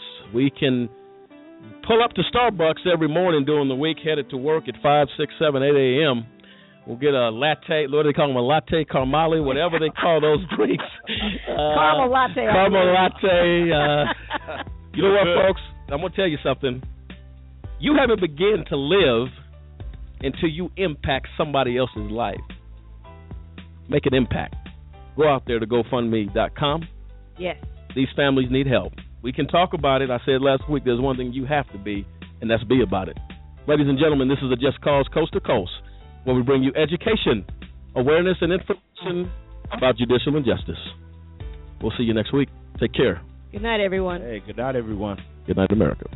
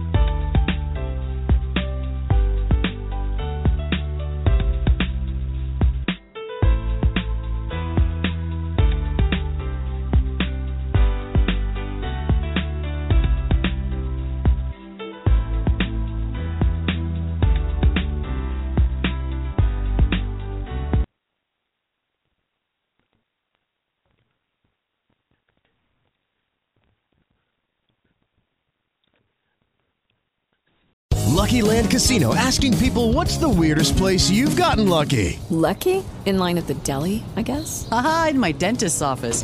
More than once, actually. Do I have to say? Yes, you do. In the car before my kids' PTA meeting. Really? Yes. Excuse me, what's the weirdest place you've gotten lucky? I never win and tell. Well, there you have it. You can get lucky anywhere, playing at LuckyLandSlots.com. Play for free right now. Are you feeling lucky? No purchase necessary. Void where prohibited by law. 18+. Terms and conditions apply. See website for details.